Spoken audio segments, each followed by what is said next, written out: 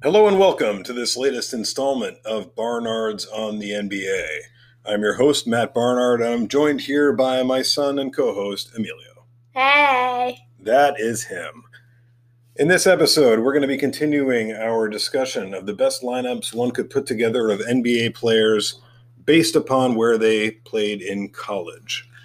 On this episode, we're going to be discussing Arkansas and DePaul.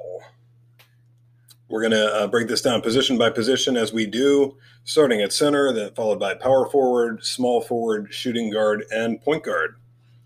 Without further ado, let's jump right into it. Emilio, who do you have at Arkansas center? Andrew Lang.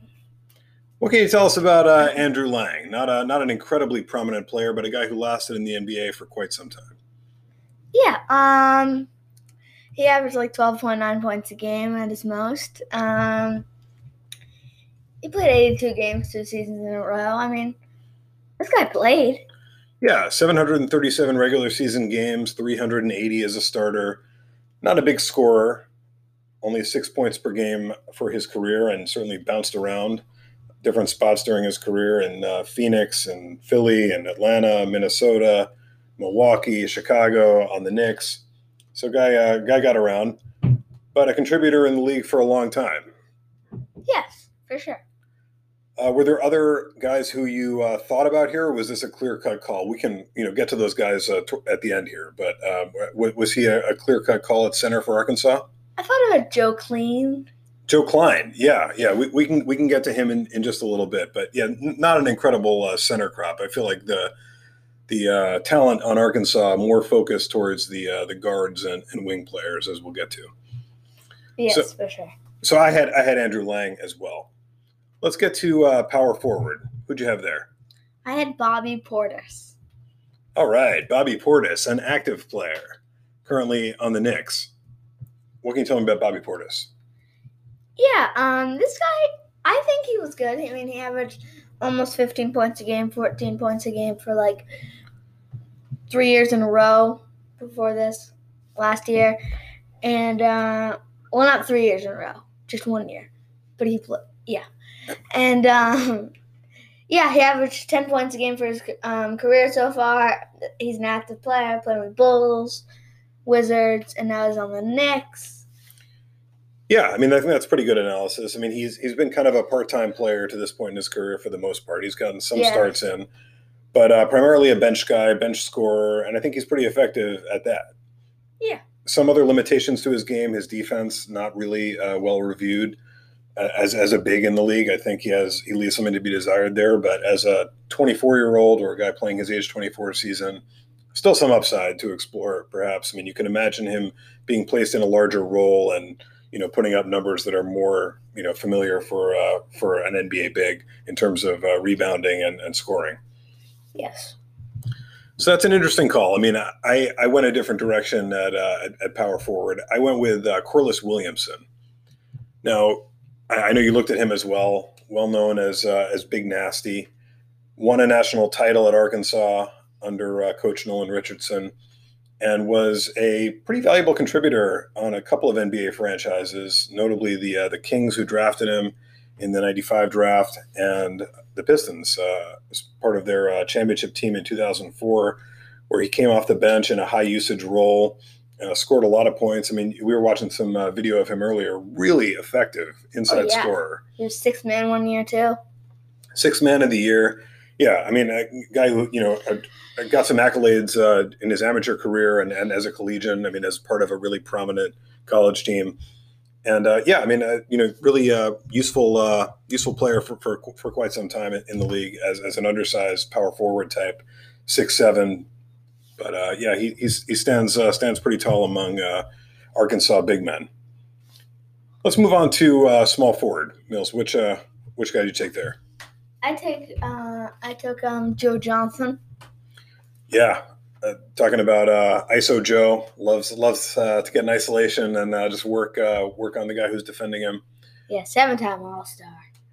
7-time All-Star. I mean, I think a lot of people would tell you that that's partially a function, at least, of playing in a time where the Eastern Conference was pretty weak at his positions.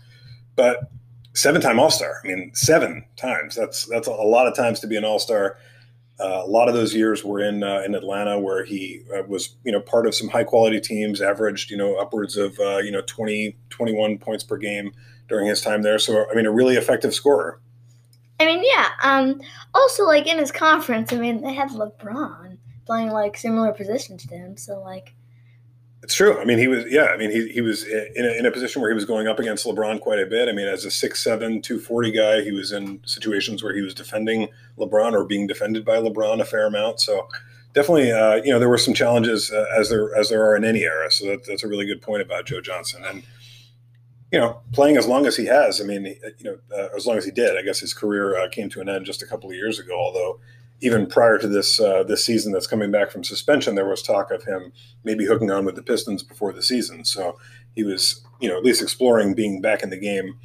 But played until age 36 and got, almost 1,300 games in the regular season in his career, in addition to a whole bunch of playoff games. So 120 playoff games. I mean, this guy really, a games champ for in terms of an NBA career. I had him at small forward as well. How about a shooting guard? I had Sidney Moncrief. Yeah, tell me a little bit about Sidney Moncrief. He's in the Hall of Fame. Yeah, he's got to be the best Arkansas player ever. Don't you think? I do think so. I mean, I think we'll get through the remainder of our starting five here in a moment. But yeah, I think he does stand on top of the heap. Yeah, he's one. I think he's one of 2 players to win 2 Defensive Players of the Years. That's not a center. Yeah, really impressive. 6'3", 180. And winning Defensive Player of the Year twice. I mean, you got to be some kind of beast on defense to make that kind of an impact from the guard spot. Yeah. That was based on 2018. I'm not sure if somebody got past that, but yeah, still. Yeah, it's pretty remarkable. I'm pretty confident that no one has. I mean, I know his career was largely over by the time he was 31. Only played one more year after that as a bench player. But I mean, his time with the Bucks, really impactful. I mean, I know we watched some Sidney Moncrief highlights. I mean, anything jump out to you in those? Yeah. He is really good. Yeah, really, really fast, really tenacious defender. Yes. And you look at his scoring production as well. Yeah, he could score. Yeah, I mean, really, really high field goal percentages for a guard in his day.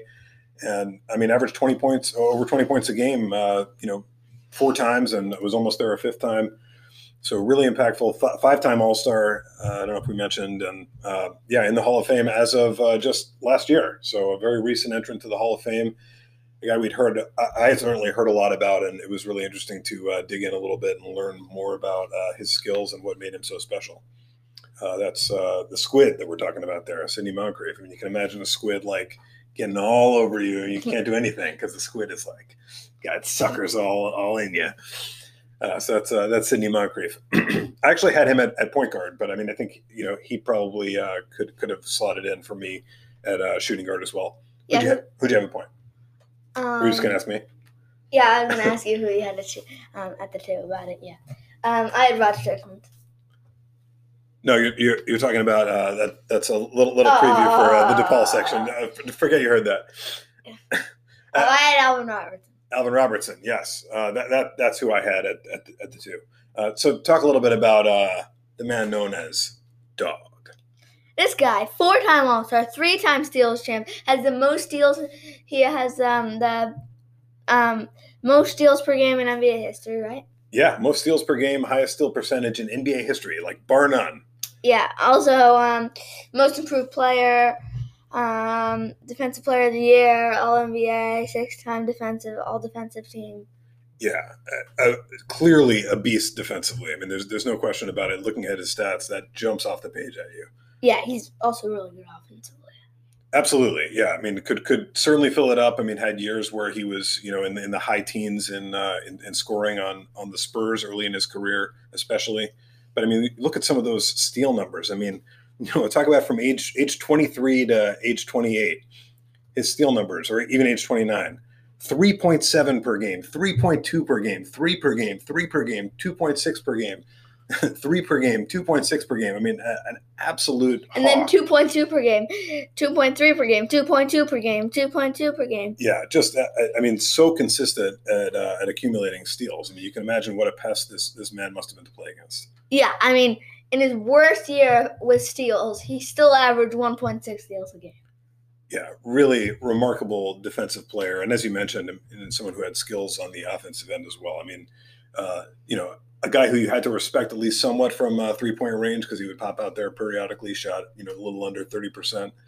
Not acceptable these days, but decent. Back in his time, and getting them off at that kind of volume would work. So clearly an impressive player. Are you surprised at all that Alvin Robertson's not in the Hall of Fame? I'm actually not. Yeah, I mean, what makes you say that? I mean, the guy. I guess I ask because he's got a lot of accolades and a lot of spots on leaderboards and stuff like that all time. I mean, for someone who is not in that mix. Yeah, maybe he should be in the Hall of Fame. Yeah, I mean, it's an interesting call. I mean, I think maybe if his career had gone on a little longer and he had more time to rack up stats, that might have helped. But certainly a notable NBA career to be sure. So let's quickly run down our starting fives, and we can then get to other players who are worthy of consideration here. Center Andrew Lang, power forward Bobby Portis, small forward Joe Johnson, shooting guard Sidney Moncrief, and point guard Alvin Robertson.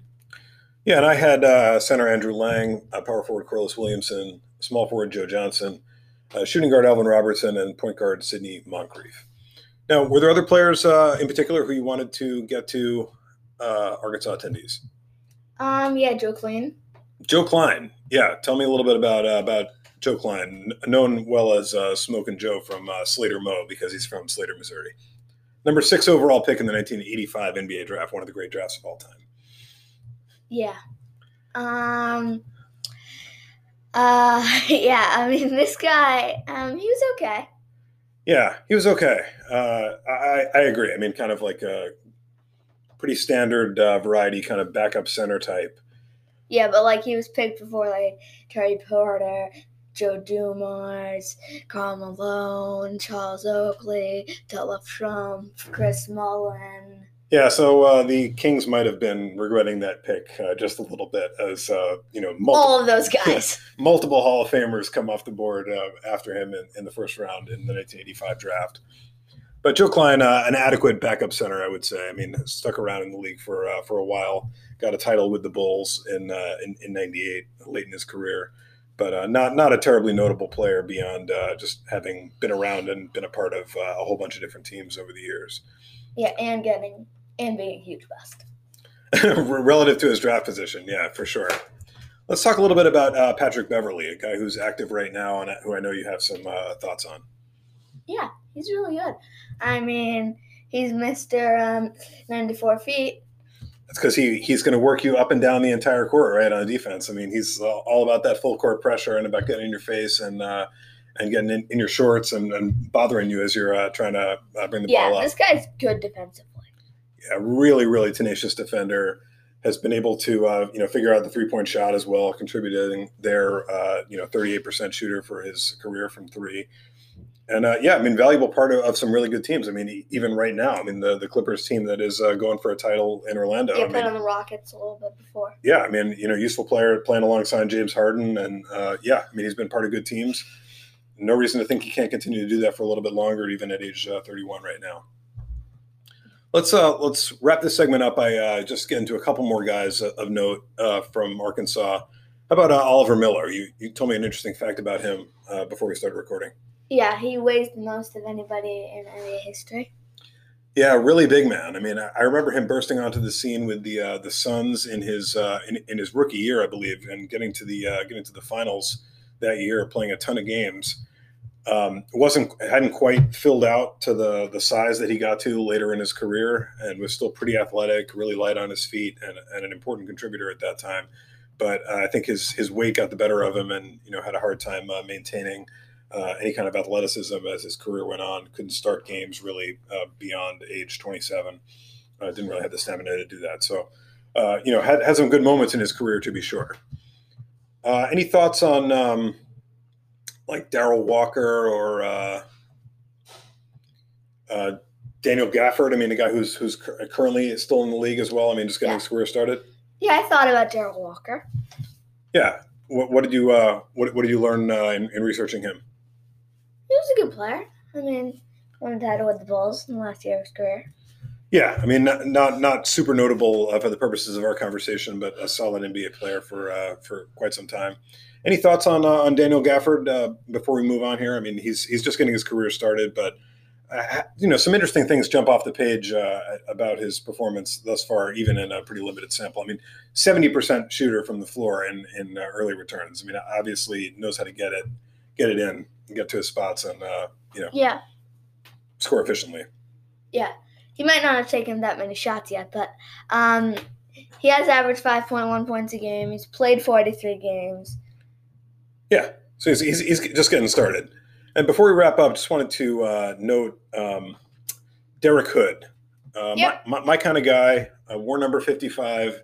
And is in the one rebound club. Yeah, he got one rebound in 1999-2000 season for the Hornets. So big ups to Derek Hood. I also want to point out a guy who might have slipped through the cracks. We noticed Stephen Hill, still just 34 years old, and I mean, this guy's stats, they really blow you away. Yeah, I mean, yeah. Has made every attempt he's taken in the NBA. Played just 2 minutes, 1 field goal, 3 rebounds. I mean, this guy's really filled the stat sheet during his limited opportunities, and might be worth a look from some enterprising team trying to get an edge as we head back into the restart.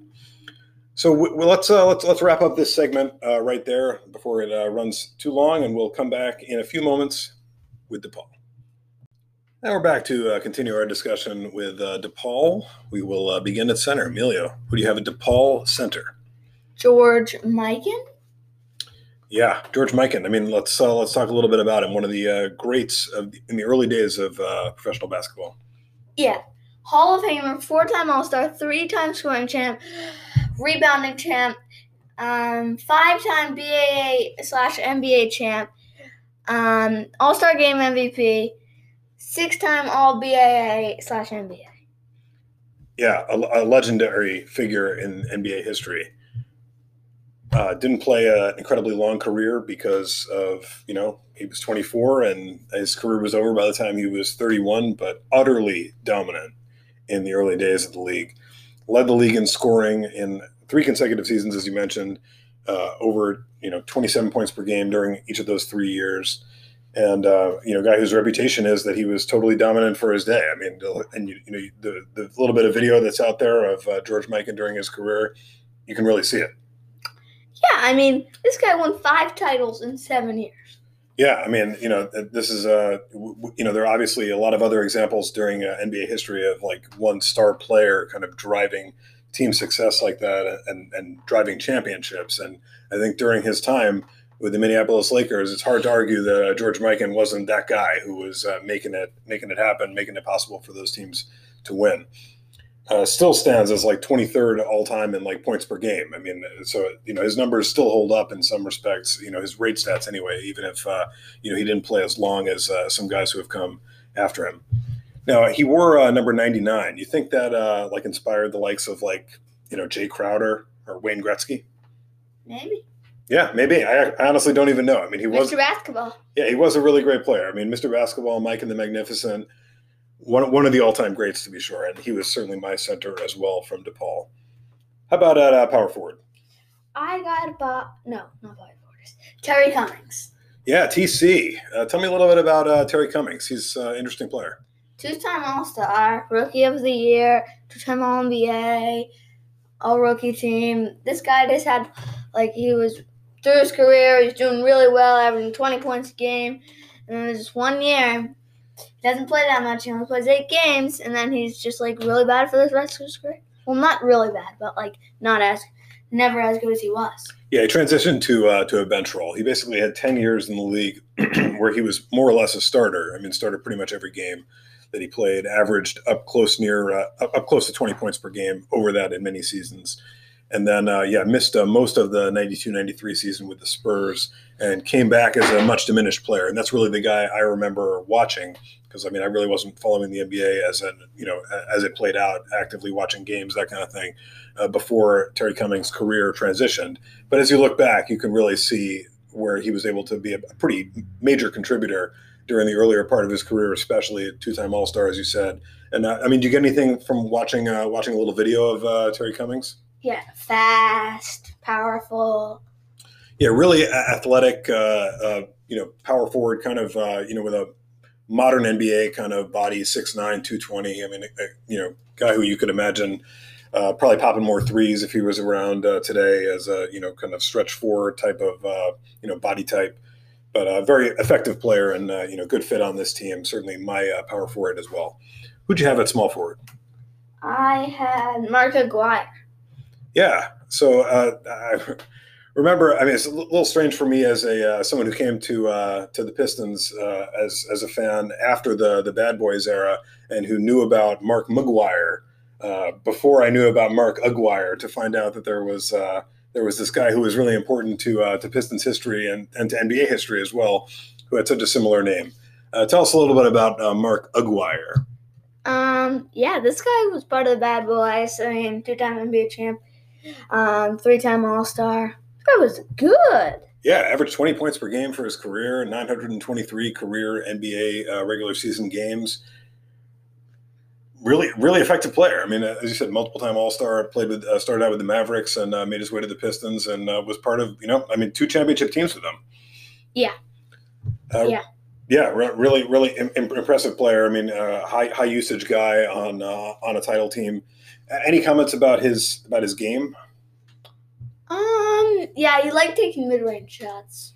Definitely a master of the mid-range. You could see him with a lot of creative finishes from inside, but also, if you look at his numbers, was able to step out from beyond the three-point line a little bit, at least enough to keep him credible from there too. 31% three-point shooter during his career, which is good enough to make him think about it at least.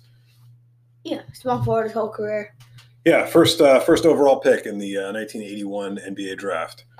And a really, really impressive player, two-time champ with those Pistons teams. I had him at small forward as well. How about at 2? Where'd you go? I went with Quentin Richardson. Yeah, Q Rich.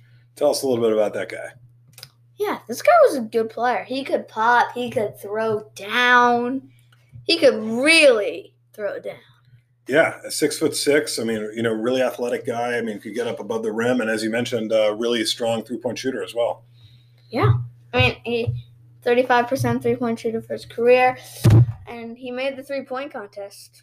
Yeah, he sure did, and was valuable asset as both a starter and a reserve during his career at different times. Played with the Lakers, Suns, Knicks, Heat, Magic, and then finished his career back up with the Knicks again. Yeah, valuable NBA player. Might not be the shooting guard on every one of these college teams as we put them together, but definitely a worthwhile contributor. Yeah, I don't think he actually put on the Lakers. I'm pretty sure you meant the Clippers. I did mean the Clippers. Thank you for correcting that. He was drafted by the Clippers and famously teamed with Darius Miles during those days, and now those two guys host their own podcast. So what's up, guys? Let's move on to the point for DePaul. Who'd you have there? I had Rod Strickland. Yeah, tell us a little bit about Rod Strickland. Assist champ, all rookie team, all NBA. This guy was a good player. He could really pass.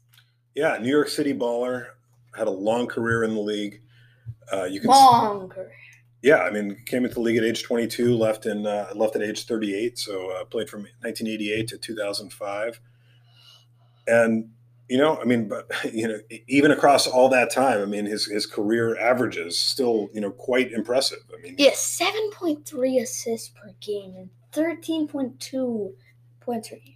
Yeah, he's 25th all time in assists per game and 12th all time in assists. Which really speaks to the duration of his career. Played an extremely long time, 82nd in games for his career. So up close to 1,100 games in the regular season, and played on a lot of teams too. Oh yeah. I mean, you run him down here. I mean, he like played on. Started out with the Knicks, Spurs, Blazers, Bullets. Uh, yeah, I mean, he was all over the place. I mean, and finished out his career in a few different spots towards the end. Yeah, like the Heat, the Timberwolves, the Magic, the Rockets. Yeah, so really got around and at the end. Yeah, at the end of his career, after having a more stable earlier portion of his career. Certainly one of the better players from DePaul, I would say. I mean, maybe not at George Mikan's level, but certainly performed more in the NBA than maybe anyone else.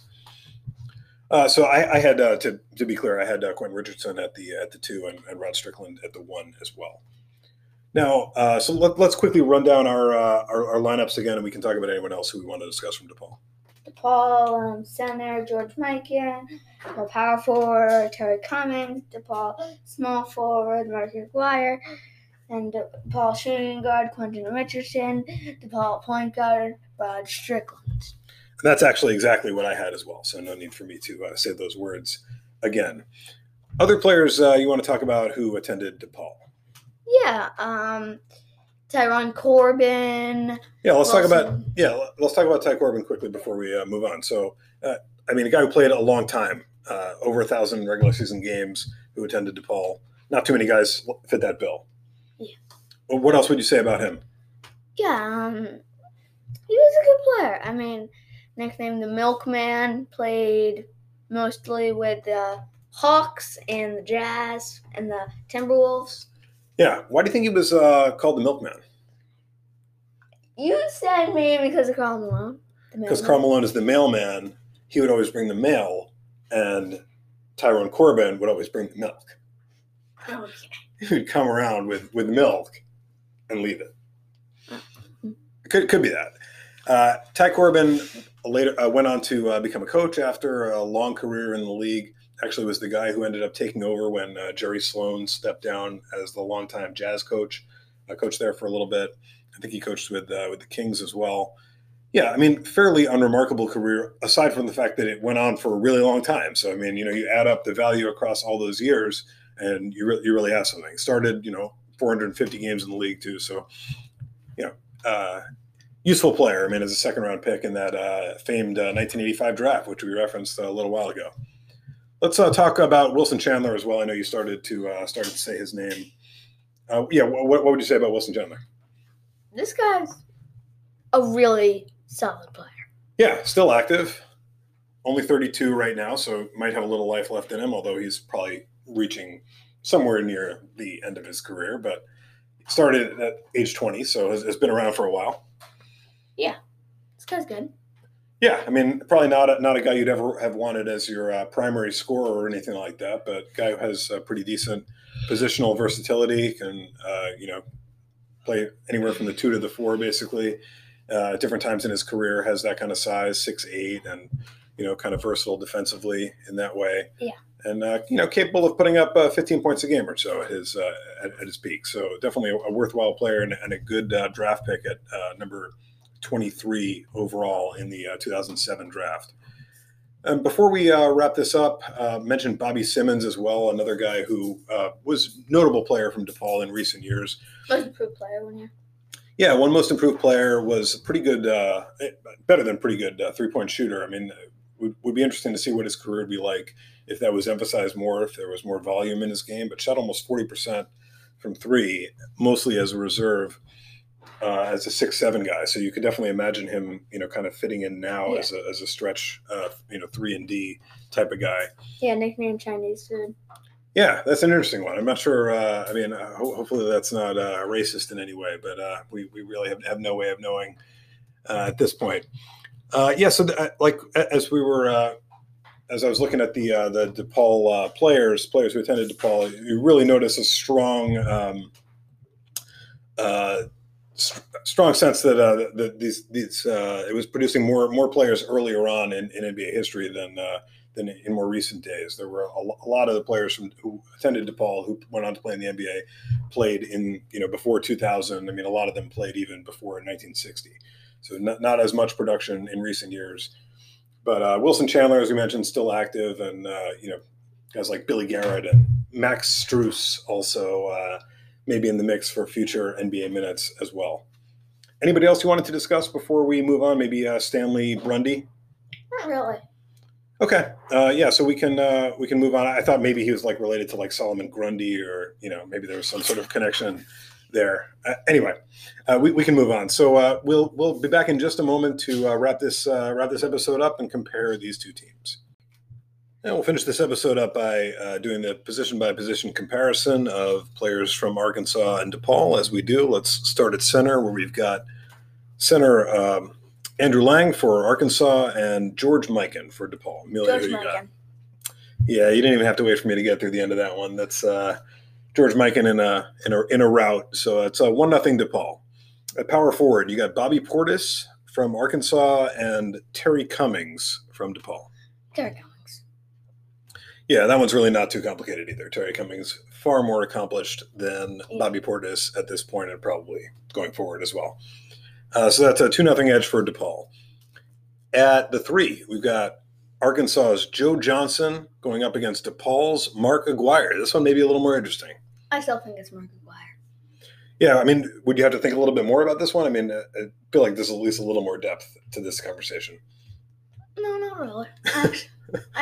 I really do think that Mark Aguirre won 2 titles, and yeah, he did have less All-Star appearances, but I don't know. I just feel like Mark Aguire's a little better.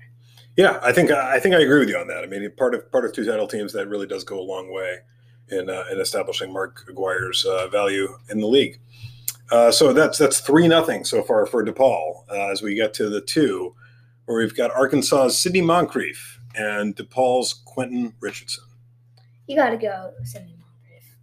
Yeah, I certainly agree with that. Sidney Moncrief, Hall of Famer, really outstanding defensive credentials, especially, but a guy who could score as well. A cut above the likes of Quentin Richardson. And at the 1, we've got Arkansas's Alvin Robertson and DePaul's Rod Strickland. I'm going to go with Alvin Robertson. That's an interesting one. So talk me through the logic there. I feel like he has a lot more accomplishments. You mean in terms of like being a standout, like at particular things? Yeah. Yeah, as a defensive player, as a steals master, I could see that. I think I might take Rod Strickland overall, but that's definitely the most interesting of these matchups from my perspective. Rod Strickland, a very accomplished player who did it over a long, long period of time, as we mentioned. Okay, let's go with Rod Strickland. Either way. I mean, I think one way or another, you're looking at a win for DePaul, right? In terms of the number of matchups that they win, either it's 3-2 or 4-1.